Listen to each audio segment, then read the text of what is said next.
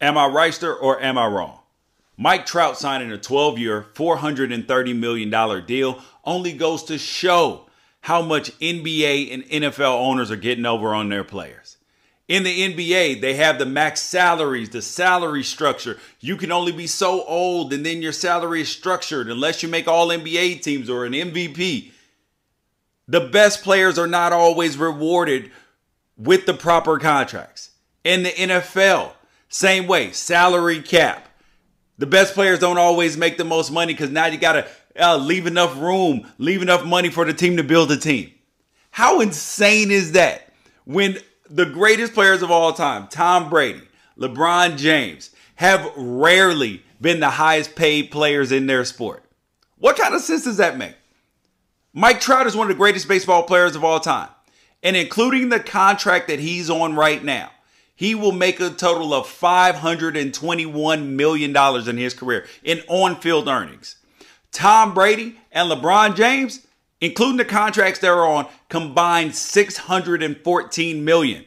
I mean, you got two of the greatest players of all time versus one of the greatest players of all time. And because they are not allowed to realize their fair market value. It's insanity.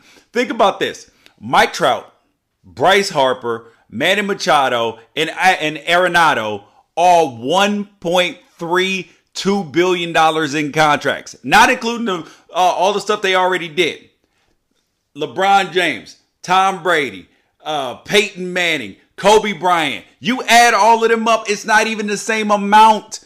I mean, how insane is that? How much longer are the players going to allow this? And then people get mad at players like Antonio Brown for demanding more money. Kobe wanted more money. LeBron saying he's not going to play for the minimum anymore.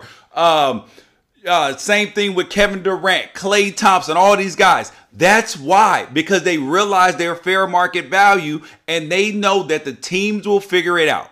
These owners, they set the salary cap. They set the salary cap and the calculations the way they want it. Because there's plenty of money.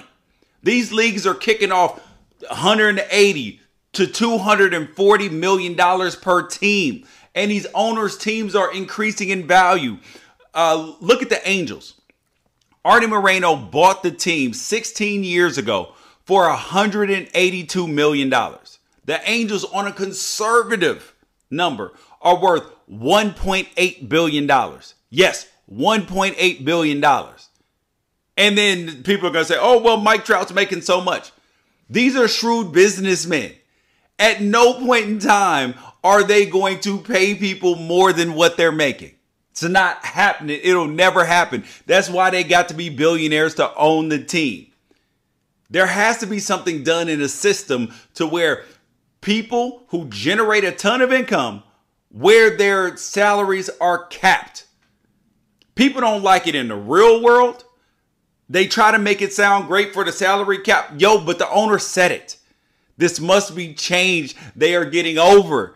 And fans, stop buying the myth. Stop buying the lie. Where teams say, we don't have enough money. We don't have enough cap space. We'll create it. Change the rules. You made them.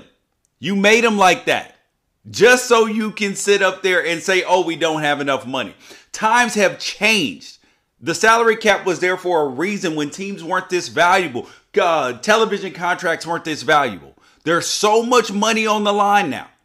And then even at $430 million, Mike Trout is underpaid. Visit the Unafraid Show. Am I right, sir, or am I wrong?